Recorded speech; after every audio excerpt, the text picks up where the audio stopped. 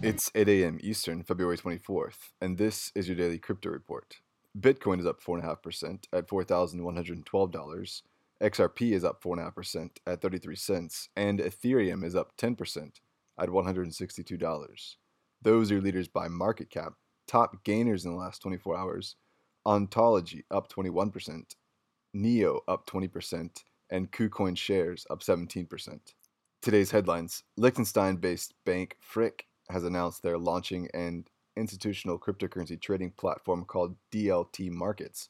According to the announcement, DLT Markets will provide institutional investors with, quote, fully regulated and secure multi-exchange access to the digital token asset class, unquote. The CEO of Bank Frick went on to say, quote, we're offering institutional clients a unique combination of a fintech company and a bank regulated by the EU, unquote. This isn't their first foray into the space, as Bank Frick has offered direct investment services into crypto and cold storage of 5 major cryptos for some time.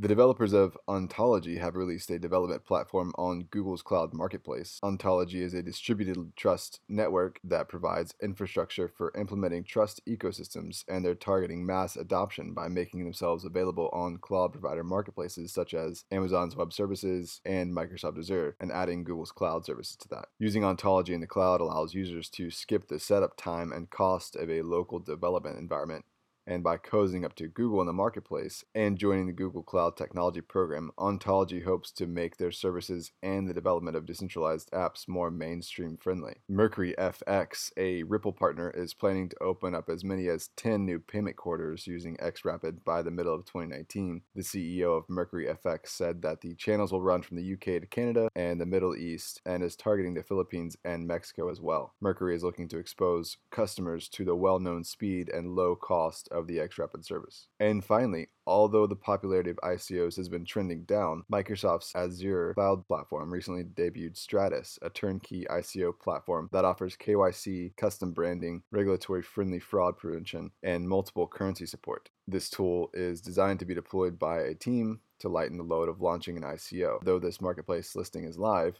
the tool doesn't seem to be available when you click on the links to launch it. This is a story to keep an eye on. Well, those are leading headlines today. Visit us at dailycryptoreport.io for sources and links. Find us on social media and everywhere you podcast under Daily Crypto Report.